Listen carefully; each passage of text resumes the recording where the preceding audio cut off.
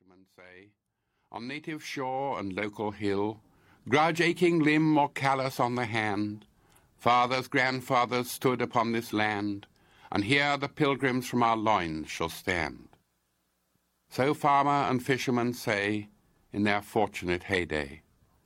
But death's soft answer drifts across empty catch or harvest loss, or an unlucky May. The earth is an oyster with nothing inside it. Not to be born is the best for man. The end of toil is a bailiff's order. Throw down the mattock and dance while you can. Lovely, lovely. Welcome to the Evening Tickler. The band is back together again. Steve and Julian are coupled in perfect harmony. The two of us will serenade you tonight with a song that will sit somewhere between existential ennui and family shock. Sit down, pull your belt off, put it between your teeth, and bite it hard. Because once again, I still hear W.H. Auden. He's still blaring away in the background. You've got to turn him off. Oh, you can. Oh, yeah, he's totally there. Is that better? Yeah, he's gone. We played Death's Echo. Oh, yeah. And that is a gripper. Depending upon where you like to be gripped, it can grip you anywhere. It was number one for weeks on end back in 1938. 1938, when people needed to be gripped. Well, so Julian, we haven't been together in an age, and it's great to see your scruffy gray face, man.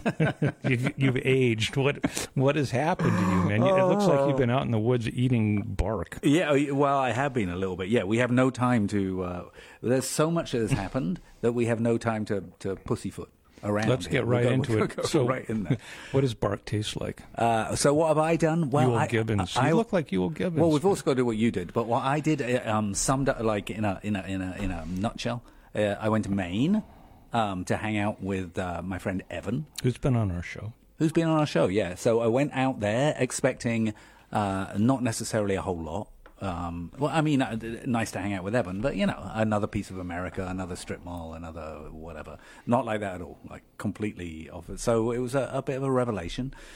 I dug some of my own surf clams out of the... I'm so proud of you, sand. Julian. Yeah, You've big grown, thing, big, enormous things. You've grown, you're wiser, man, for that. And you ate them? Ate them, and drank odd wines from his friend Max's store, who has all kinds of odd wines and stuff. It's interesting out there. It's like a kind of brainy, like a different bunch of people. I mean, a kind of Catskillsy thing is going on, but with ocean, with salt water, and ocean cleans it up. It makes a big difference. Yes, it does. I agree. It makes a huge difference. It's like the small-mindedness of being in a landlocked valley where there's a hill here, and you're like, all I can see is the bottom of my valley. Leads to that kind of brain. Yeah. These people have one half of their vista is exchange, change. Things come in, things go out. The tide comes in and goes out. It drops things on their beach that weren't there yesterday, and it affects the mindset. Yeah, are they? Would you like to move up there and get out of this? You know what I realized? One thing I did realize is that there was an immediate affinity, and I was like, well, why is that? Because I don't see myself as better. But I grew up in Dover, on the cliffs of Dover, or that's where my boarding school was. And I'm like, wait, this is what you grew up.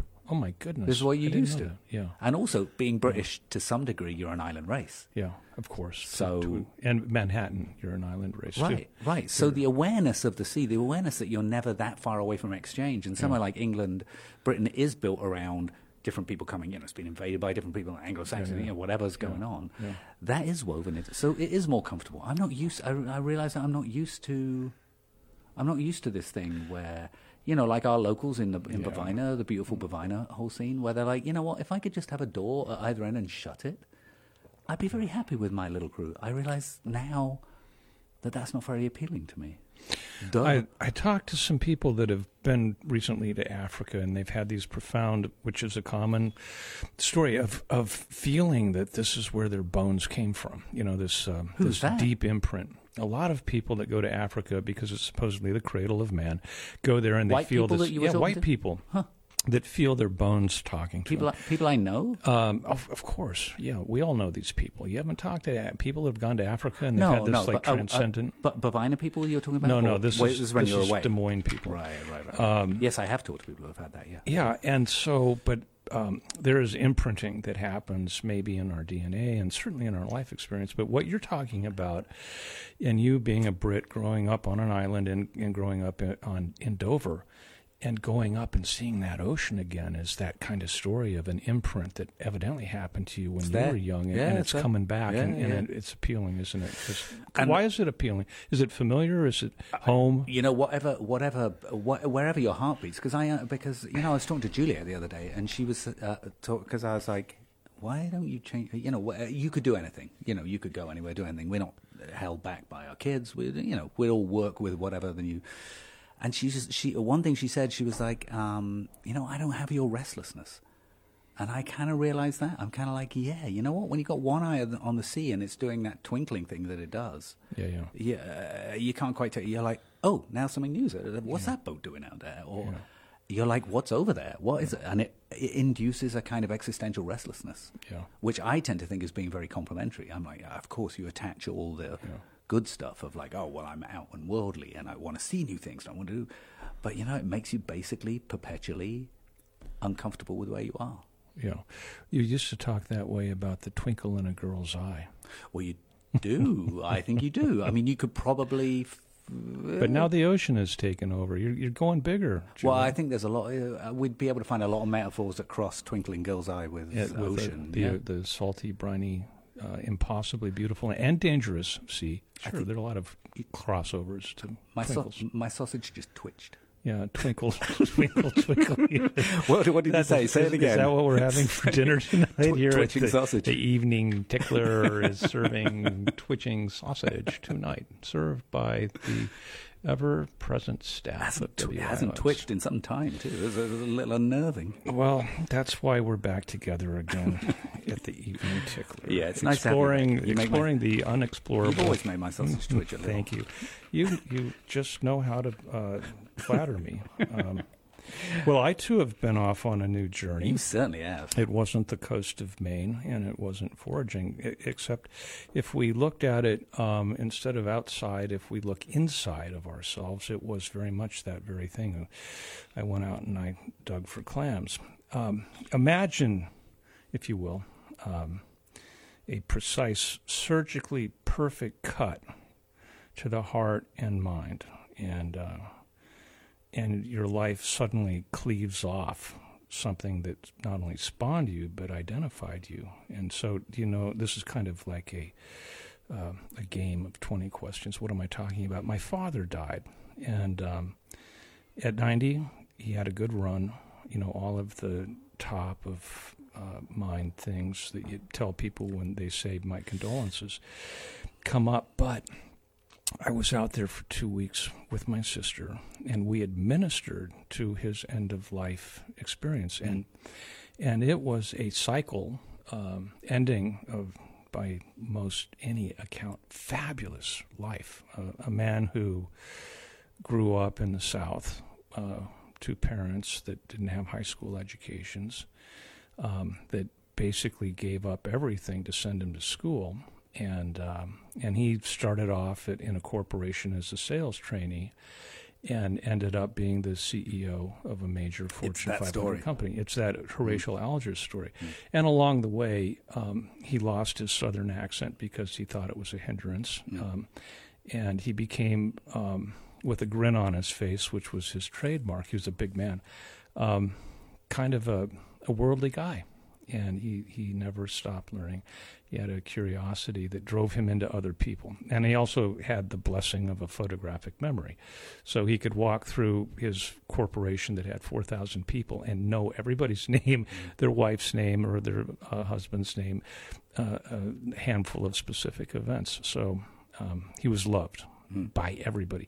So, this guy whose life I grew up in, at the end of it, the man physically certainly wasn't that all-powerful, huge source. He was going into his vapors, and his body had changed. And my sister and I, 24 hours a day, because we wanted to put our hands on him, and this was at home, got him up and put him down for everything he needed. And so for 2 weeks there was that. How aware was he of what was going on? Oh, yeah, spot on. Oh, really? And it's surrounded with all of the people that our families come to know and love, the palliative care doctors. And we were blessed with this one guy who not only was a top-notch medical doctor, but was one of those really weird creatures because of palliative care, which is this, the taking of somebody from life into death, who had the spirit side to him. And he has been consulting with my father through my mother's death 3 years ago about what would happen to him so he was close to us and talking to my father about this is what's happening. And when I got there in this final 10 days, the doctor had told him that this is your final period. You are going to be experiencing these things happening to you. Your heart's going to start, stopping, slowing down. Your limbs will get cold. You'll start breathing slower. You're going to have this thing called terminal tremors, where your body is doing this final fight, trying to grab hold of the vigors that it had, and you'll shake, and you won't maybe be mentally conscious. But so my sister and I held and comforted and talked, our father as he went through this final stage of life right up to his death, where in his room he was surrounded with family and friends, and it was a scene out of a 15th century painting of deep contrasts and darknesses and sharp lights that were mostly, as they did, painted for emotional edge.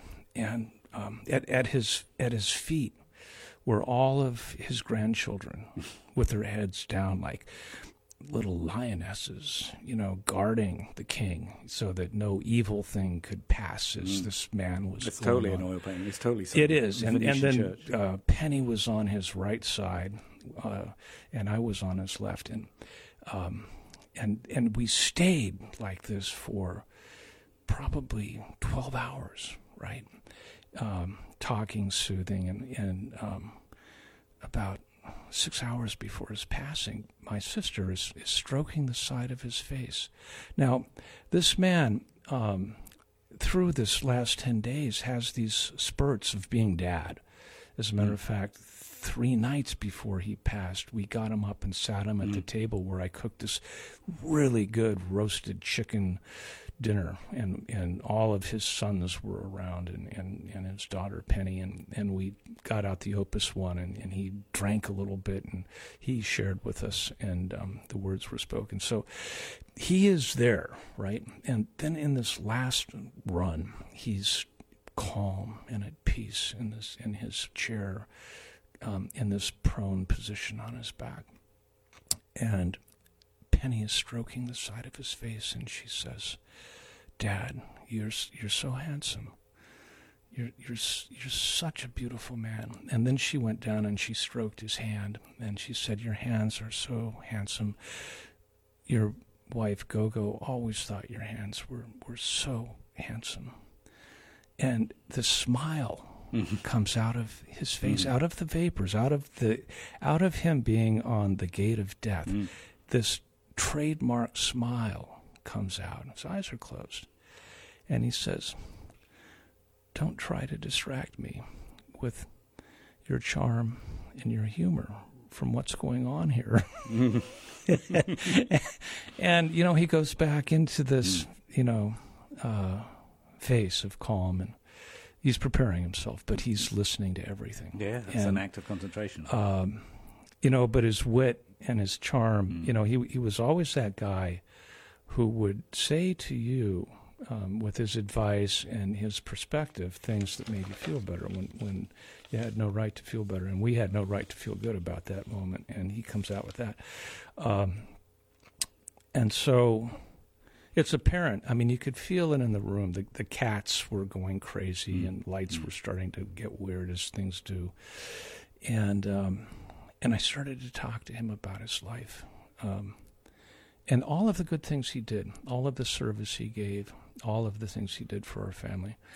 And honestly, I can't remember what I said, but for half an hour, I just went through this review of all of the reasons that his life was so good. And And I said, your work is done. And he died. It was, if there could be a good death, I mean, that one hit it out of the park. He was surrounded by everything that he loved and given permission to, after being told that he was good, to get on with it. Well, it's kind of interesting, isn't it? Because I mean, that's so fortunate. Because we as, because we're always looking for that solace of the fact that we know it's coming, we need to find some way that it isn't just a fucking nightmare. Yes, oh, so true. Right. In a sterile hospital room with things connected, beeping and illness, pain, cancer, rotting from the inside out. All of the versions that we've seen with people who are younger, where life is being stolen from them. It's not being, it hasn't reached a coda where you're like, okay. And so you hope that there will be, because hey, Philip Larkin says not being, he basically says, not being afraid, that being nice about dying is just a case of not frightening other people. And we are all frightened, and we need these examples of. So in you watching that, did that give you some sense of like, hey, you know what? I could actually do this. Because I have no sense that I could do it. Precisely. I feel graceless about it all. I feel like I would be the screaming lunatic. One of the many things I've thought about is that, and we all, I would be unfair to say that my relationship with my father was something that was just this extraordinary event where he taught me and I learned and we became friends as we grew up and all that. It wasn't that. It was, much later in life that we saw each other as humans and got on with it. But I do, and this is an oversimplified Chinese fortune cookie, but he really showed me in many ways how to live, and then he showed me how to die. And he took away from that all of those unfathomable mysteries and horrific fears in showing me that there are ways to go out where it is again, if you can tie a beautiful ribbon. So all grace? There wasn't the screaming and wincing and the horrible breathing and there were a lot of. Was that fear? No, there was no fear. It was almost a touch of the divine. Nowhere along the way, kind of like, wait, I'm not ready. No. He had talked that through with his spiritual advisors and with his doctors, and he knew what was coming, and he was prepared. He didn't want to die. I mean, his last conversation with our Presbyterian preacher, if you will, or whatever you call him, this woman who I wish lived here with us because we would spend a lot of time with her, a woman named Leanne. He said to her, I really don't want to die. I don't feel like I'm really getting with the Christian program. Because I don't want to go to heaven. I really like it here. This is a great world. Oh, this is heaven. We're in. And, and the only thing I really like about being a Presbyterian Christian is the wine. I love drinking wine. I don't want to die, And Leanne said, you're not alone. When Christ was when he knew he was going to be like going through suffering on the cross and he was going to be dead in a couple of days, he went into a room and literally sweat blood, telling his father, I don't want to do this. Oh, yeah. I've seen Jesus Christ Superstar. Yeah, he sang it this with is a whole falsetto I don't want. Totally. And, nobody wants to die. No. But apparently people do, which is extraordinary to me. For the wrong reasons, I think. Well, who knows? Maybe, For some people, the pain, I've never been able to be there, but for some people, the pain of existence, people I know, suicides that I've known, where the relief, where they took advantage of a tiny window, they're being watched 24 hours a day, they took advantage of a tiny window of opportunity to be the most creative they've ever been in their lives and kill themselves. Where they're like, oh my God, I could do it now. The rush to do it is like an orgasm. It's such a mystery, isn't it?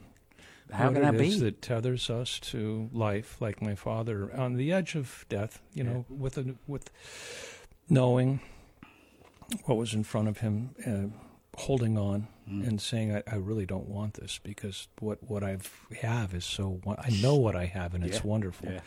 And where I'm going, I don't know anything about it. Yeah. Right. And maybe that's what drives people that have led horrible lives for emotional reasons and physical reasons to want to take that just step the end. What if life is just so painful? What if the process of existing is literally a living hell? Yeah. Yeah. I can't think of it because... Well, I've noticed at a certain point in our relationship, which has actually gone on for several years now, that when you get to that point, you just pack up your bag and get out of Dodge. I don't even get close. I don't even get close. But when there's even a whiff of this is no good, this sucks. Yeah. You've got all sorts of tactics to get you into a place where you come back re-energized. Yeah. And you've come back because you've learned new things, you've met new people. Hey, I've always had it's always annoyed me. I mean, not that much about the way I'm judged annoys me, because I can't be bothered to be annoyed by it. We've had that conversation about not being offended or whatever. But the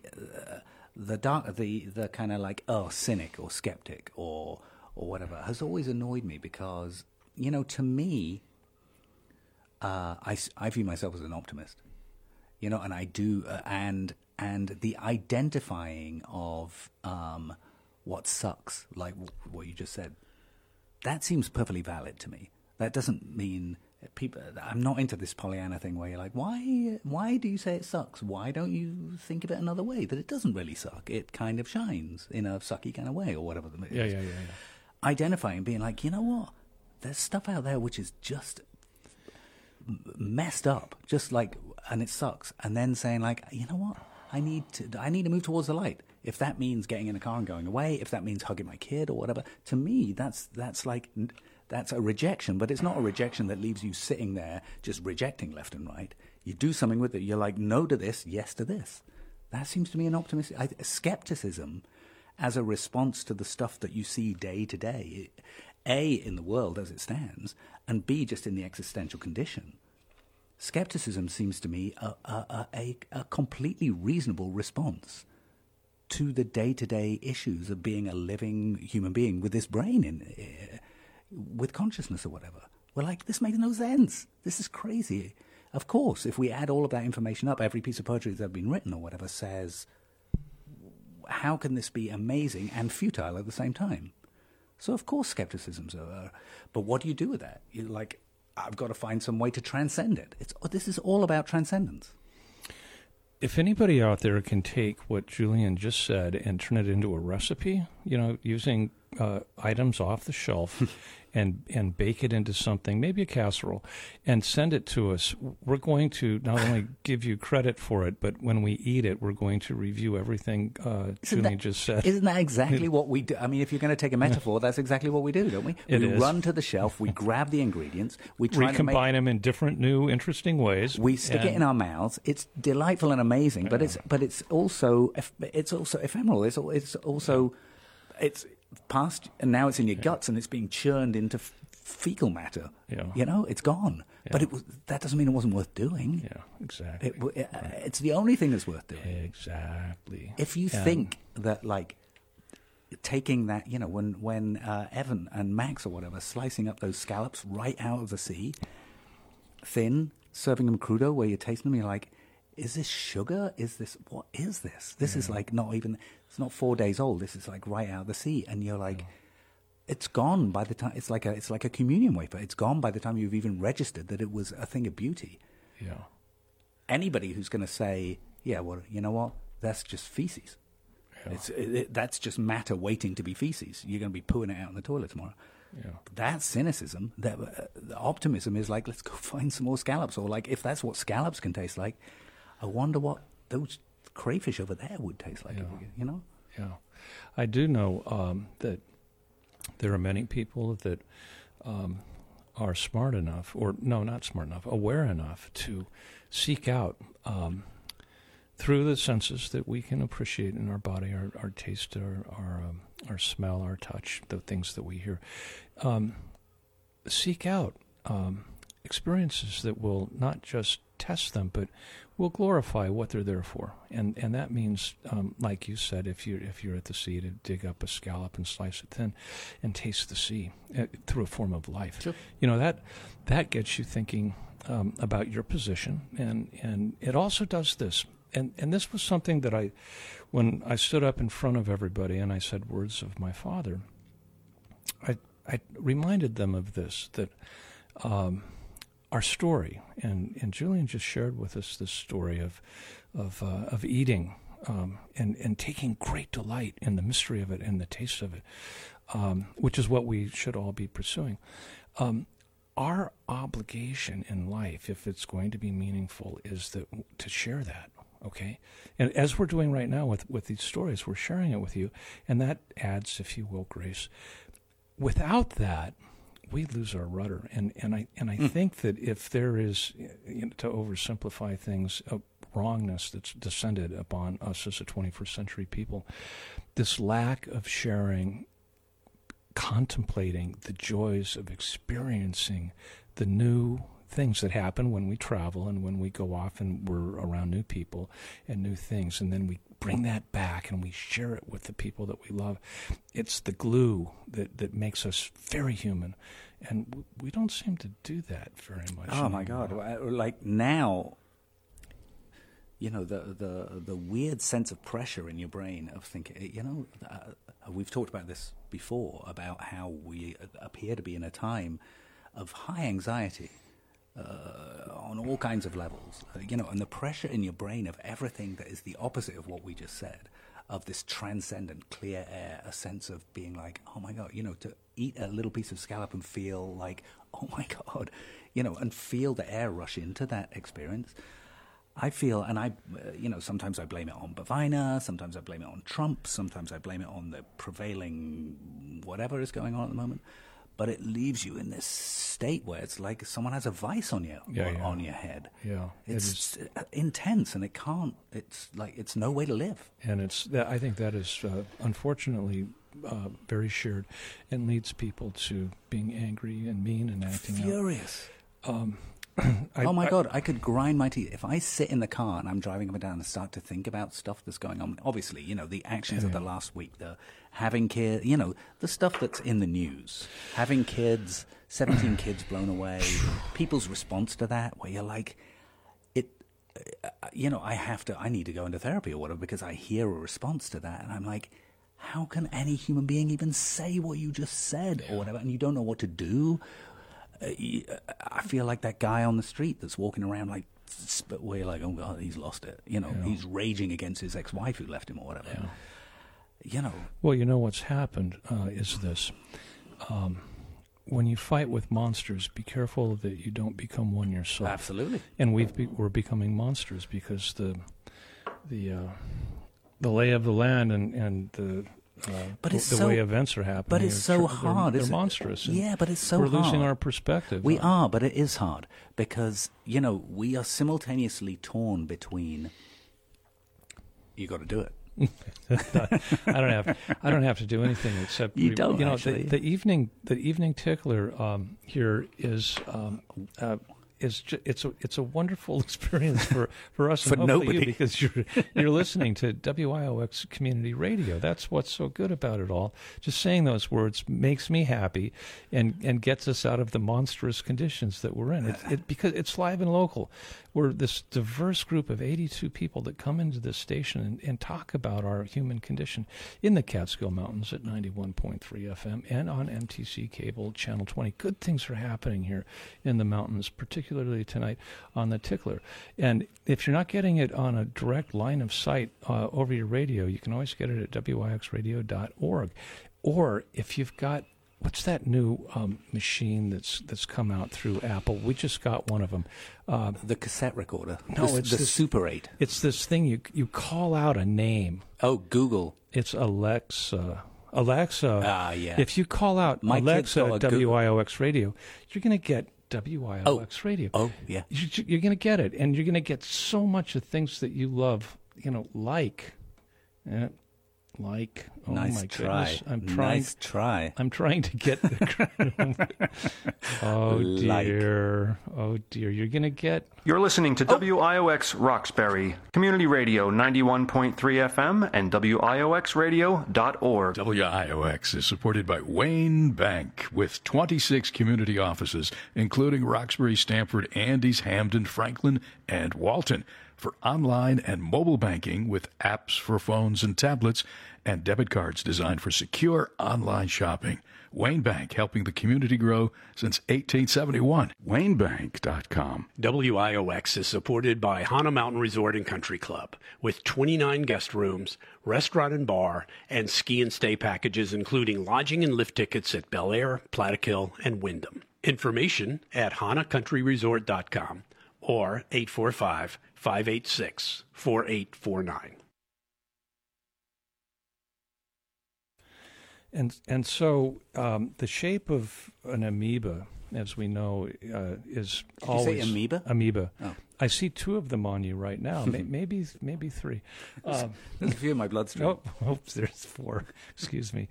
I'm running out of fingers and toes to count on. Our lives, as monstrous as they are, get shaped by events, and we develop new bumps, and we crawl out with new sort of appendages through this slime of life that we're in. And when it gets reshaped through being cut and pressure lost, and when it gets reshaped because something drops on it, or gets reshaped because another object wants to eat it alive, there's a process that we go through, and the process, if I can, is this: we scream, we go ah, ah, because it hurts and it's strange, and when it happens so regularly that you can't even become familiar with your shape. Like what? Well, like the state of change that we're in right now, not just with our politics, but with the rate of change that's happening with AI and news and the bombardment of different information channels. You just finished screaming on one hill of the roller coaster, and then you're screaming again. Yeah. The reshaping is a form of motion sickness where you're in a constant state of vertigo, and you're vomiting and screaming. It's vertigo. It's the movie. Yeah, and so like. Where are we headed, man? I don't know. It's intense. I mean, hey, I had some good conversations actually with Sarah this weekend, talking about, because part of my kind of vertigo, at the point at which I stopped doing something that I didn't want to do anymore, or I thought I didn't want to do anymore, but came with money and cachet and, all the other things that you do, that brought on... That was a catharsis and an epiphany or whatever, but it also brought on some vertigo because you live in a world where it's very hard to be that shape when everybody else is the shape you just came from. But I've got to say that, if I have to think of of the root of the last few years that has been the way that I have been able to transcend that vertigo, it's been exactly that decision. The decision to live by your wits, to try and plow a furrow that crosses the lines of that everything else goes on. And, it's an incredibly anxious state to be in because you're constantly recognizing that your furrow is going, and you're like, it doesn't make any sense to go. But you also recognize that you are seeing, feeling, hearing. And also, you pick up these other people. You do look across the furrows, and you're like, "Wait, there's another figure crossing across the furrows." Yeah. And you can,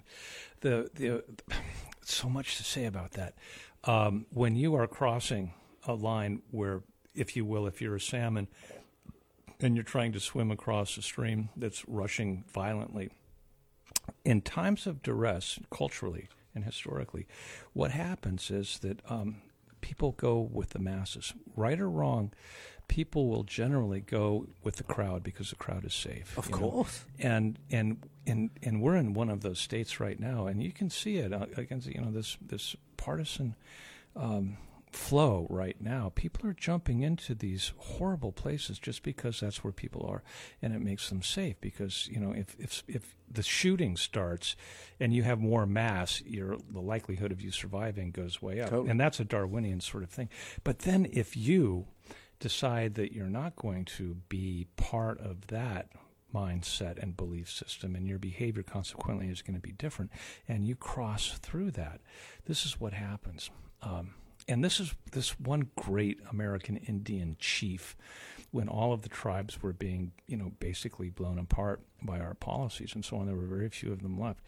He said this, and I'm going to say it badly, but it's to Julian's point. The river is wild. It's breached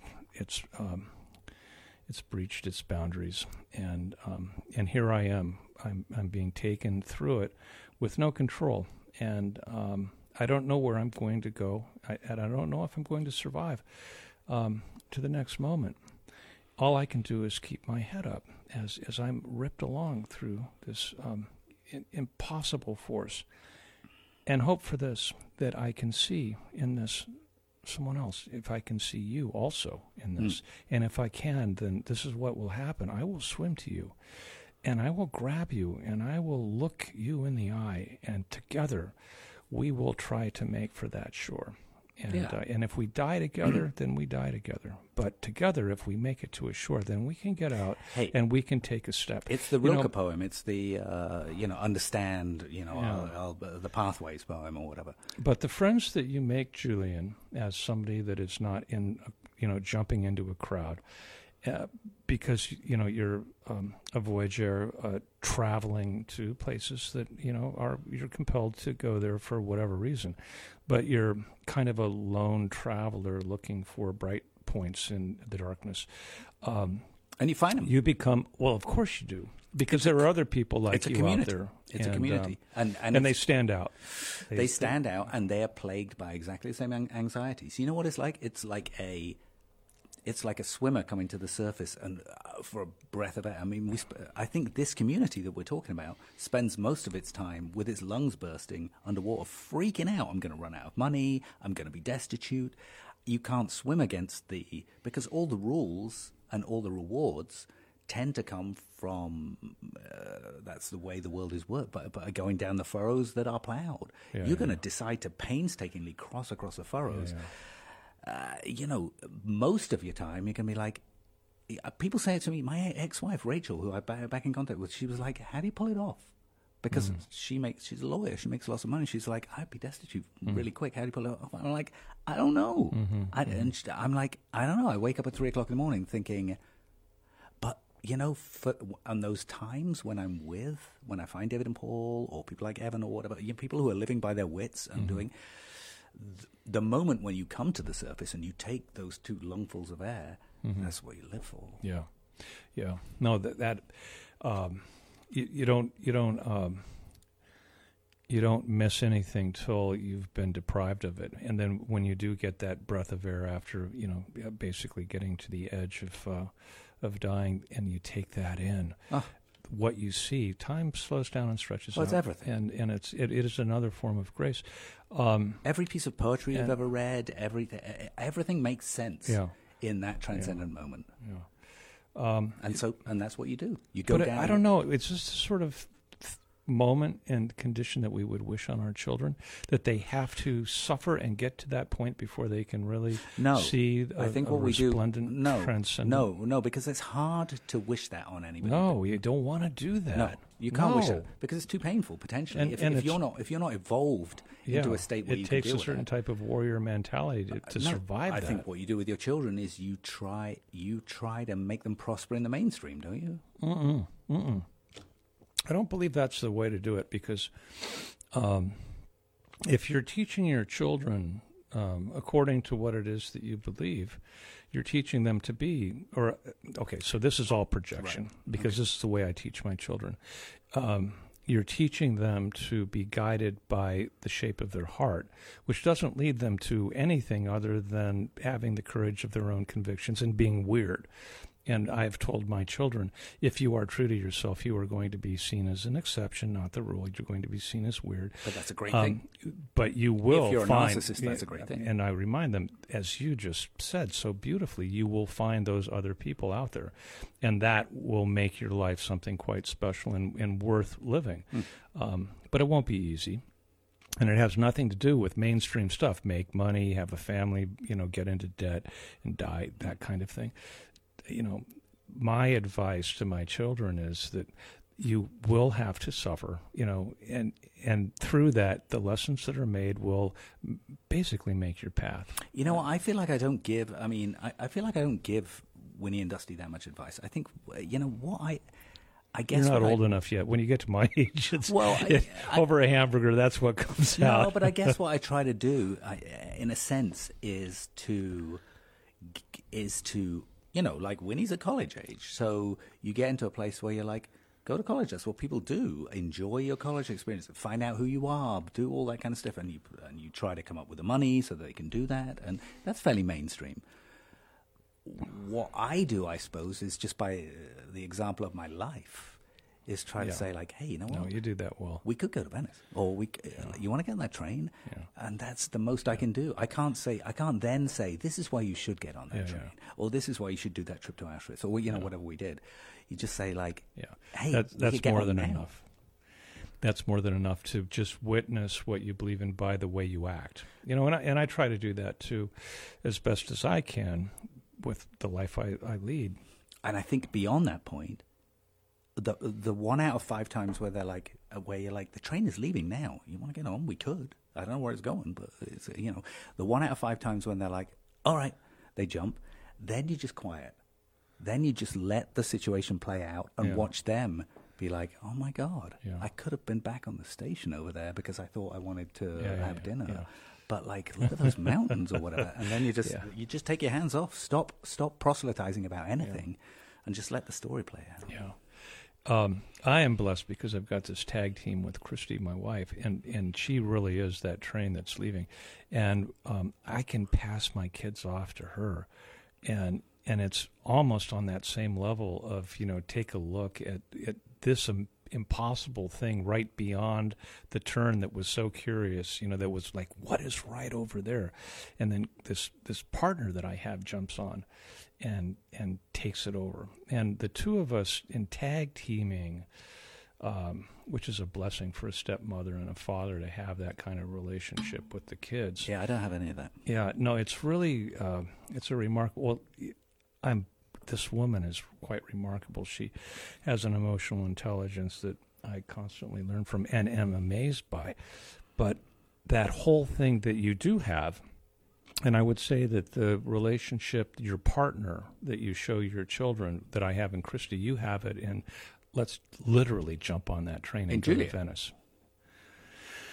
Yeah, you've got a very solid wife. Who totally is an anchor to win. No, I mean that's amazing. I mean having a conscience and having a oh my God, now we're going to evangelize. So we should probably stop. Yeah, we should stop this stuff, and we should talk about.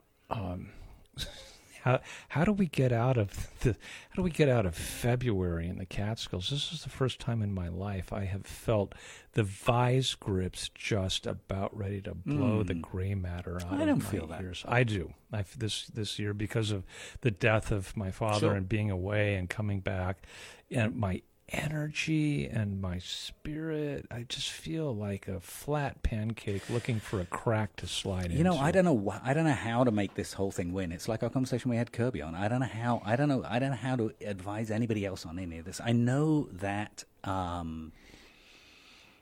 it changes for me every year. This year, looking at the storylines, because an interesting thing happens in February. As Peter, it's the beginning of spring in lots and lots of ways. And one thing that I've noticed is that and I'd never really taken it in before, but is that the goings-on start happening, the connections, who was connected with who last year, who's going to start a business this year, who's going to do so, all the machinations have kind of began in this small community that we have, the allegiances, the playground stuff, that's going on, like the people from the city, they've opened a thing, this is going on. So this summer is going to be person A cooking alongside person B who started a business with something, with a food truck or, whatever the hell it is. So all of that stuff is... You're starting to hear that chatter start up now. Yeah, it's springtime. It's like the daffodils are coming up, but more like, okay, what's the... Who's going to get the... It's like you're casting this summer's play, and who's going to get the leading roles, and like, oh, did you hear so-and-so's going to be the ingenue this time, or, whatever it is, in this small town that we do. For me, this year is the first time where I'm like, I'm not... You're not part of any of that stuff. You're just going to sit. Have you been asked to... No, I hear the sounds, and, when you hear that, you know that there's an implicit question in that of like, so do you... we? Is there something? And because I guess I'm coming out of a little bit of an ending in some involvement with this storyline, to actually look from the middle distance, and even the sneering that I fear from I don't fear, I feel from certain corners of like, so what are you going to do about this? I'm like impervious to it this year. I'm like, because I'm like, what if you're just not in the play? What if it's not a case of saying, just strutting, man? Yeah, you may have had a leading role the last couple of years, lapels and walk down that street. But that is what's going on. When you watch the audition process go on, and you feel the smirk from certain people being like, guess what? This year you're just going to be a messenger, or you're going to be a spear bearer. Where you're like, no, I'm not going to be a messenger or a spear bearer. I'm not in the play at all. And that's incredibly liberating, actually. To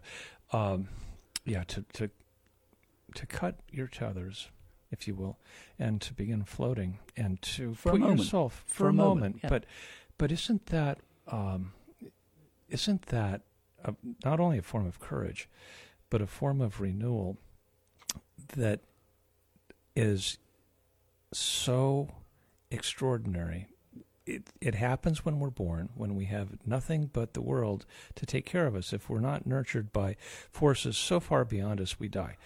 And when of an age, and you certainly are, and you put yourself back into that, and you just trust that you're not in anything, and you're just for a while going to float and see who does grab, nurture, pay attention, carry it on. It's a balance. It's a balance because there's a fear in it. Because certainly in a place, because you have a fear, right? Well, I don't know, but we certainly have a story. We have a past. We have stuff that you have to move forward. You have to relinquish certain stuff, and that's not easy to do. With that comes ego and all that kind of stuff has to go.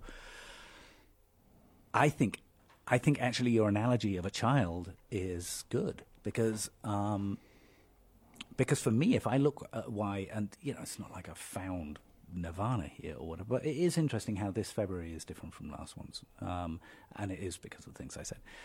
But that's partly because I wouldn't have made those endings and be looking at this free-floating thing had that not been done to me. Mm-hmm. I think, it's like it's a hard thing to do by choice. It's actually something where somebody says, this thing is not going to be what it was last year or whatever. I don't think I'm not sure we're really capable of relinquishing those things. Yeah, well, that's very romantic. It's like being mugged. Yeah, like I said, it's very romantic. I mean, because it's not like being mugged because there's an intimacy that happened with that. I mean, when you kill somebody with a knife, there's an intimacy involved with that, as opposed to a gun. And what I think you've gone through is an embrace. Totally. It's not a mugging so much as a very intimate sort of stabbing with a short blade. And you've survived, and you'll bleed a little bit. I always remember this when tragedies happen in our lives, and you are broken. It is that whole thing about being a warrior that's gone through a fight and not have won, okay? You are the person, you're the victim, you haven't been killed. But your job is to lie and bleed for a while until that stops and you pick yourself up and carry on. And the lying and bleeding is so... Yeah, but that's exactly... dreadful. It takes courage and it hurts. It takes more than courage. It takes something Julian, much worse than courage. It takes me. Self-indulgence. It's like, come on. You're just sick of yourself. You're sick of the...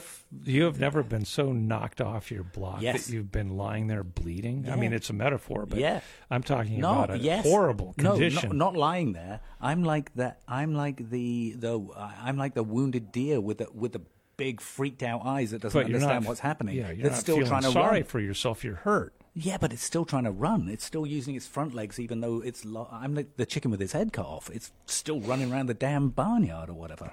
I've never been able to be in that place. I hate myself when I get in that place where I'm like, hey, you know what? I'm going to be an oil painting here. I'm just going to do it. It's disgusting. Yeah, it's disgusting. The self-reflective quality of being a sad victim. No. It's awful. It's all about everything is all about momentum, isn't it? Until it's about entropy.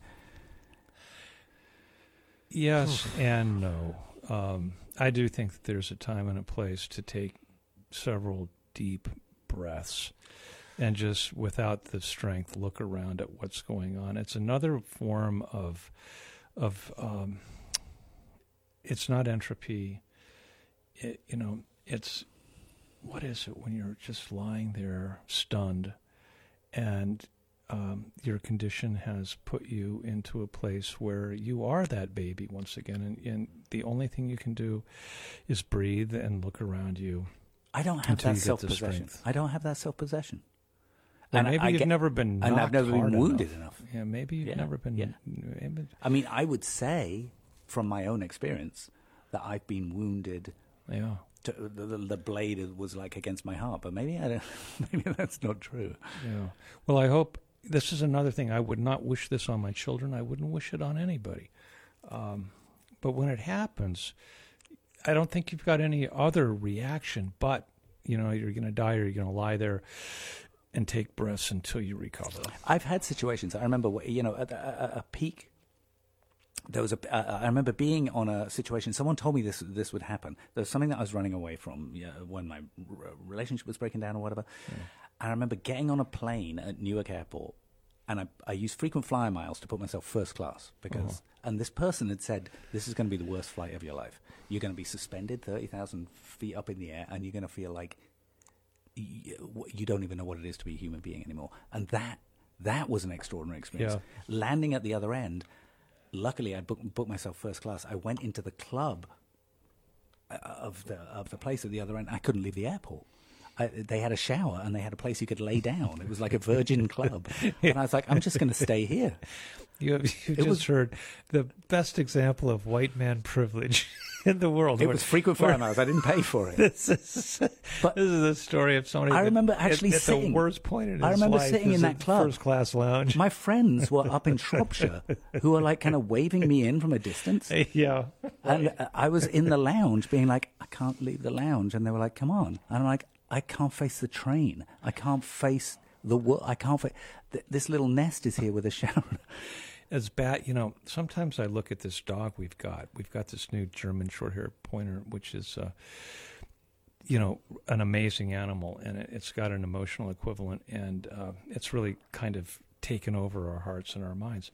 It's got a little tiny raisin brain, though, yeah. Whatever size it is, it's expanded like oh, really? Oversaturated grape nuts. You know how they just get bigger and bigger. That dog is becoming the oversoaked grape nuts in our lives. But where am I going with this, Julian? I just felt Captain Tripp walk in. And he sucked all of the ideas out of me, man, because he's going to play the dead for a long time. He is the Grim Reaper. But he is the Grim Reaper. Every time he comes in, you're like, dead. Here it is. Here's the dead. 2 hours of the dead, and we've been talking about the dead forever. He's like, just in case you thought you could talk all night, you can't. It's so good to be back after this. That was fun. After this long journey, and Julian's been on this long journey too, and what I love about this is to just Julian and I shooting what we've been through. It's amazing we're allowed to do it, really. Yeah, it is. Someone gives us this platform. It is amazing. It's a real blessing that you have to listen to this stuff, right? And we're going to put it on our iPodcast thing, and you can listen to it again and again. I will have a cartoon in the Catskill Mountain News this week, which is kind of indicative of what we've talked about to a degree. It's a picture of a guy who's standing in front of a light, and it's a harsh light, and a shadow is cast from him, and his legs shadow out to the wall, and they start to grow up the wall. And his body form in this shadow starts to change, and towards his shoulder, he stops being human, and it turns into a snake, which really turns three-dimensional and comes off the shadow wall and comes down with its fangs out right over this guy's head. And the story is, we all have our shadow missions, which trip us up and mess us up, and we have to be aware of that all of our lives. But when we fight with monsters, we have to be careful that we do not become them. And we're in a time right now where I think we, Julian and I, who have seen this in ourselves way too often, would like to say good night to you on this. Be aware of your dark shadows and go to the light side. Don't become a victim of all of the horrible things that are happening, but go against the current. Find those other people that want it to be better. Embrace them and get out of the damn river and take a step forward. That's a whole new show. That's the whole new show. Yeah, you bore me.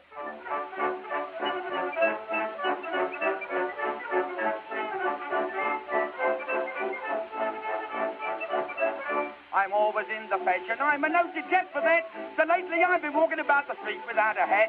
To do without a caddy way saves me half a quid. I'm like a blooming saucepan on the fire without a lid. I go, strolling round the town. Where's me little cane about? Girls all say, look, ginger's on the mesh. Dig me in the ribs and shout. Don't walk about without your caddy on.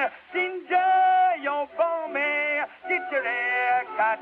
They all begin to cry. With nothing on your neck, but oh, you are a buy. Buys must have a little bit of crap. Why don't you wear a caddy? If you want to be a don, you want a bit of something on to take off to a lady.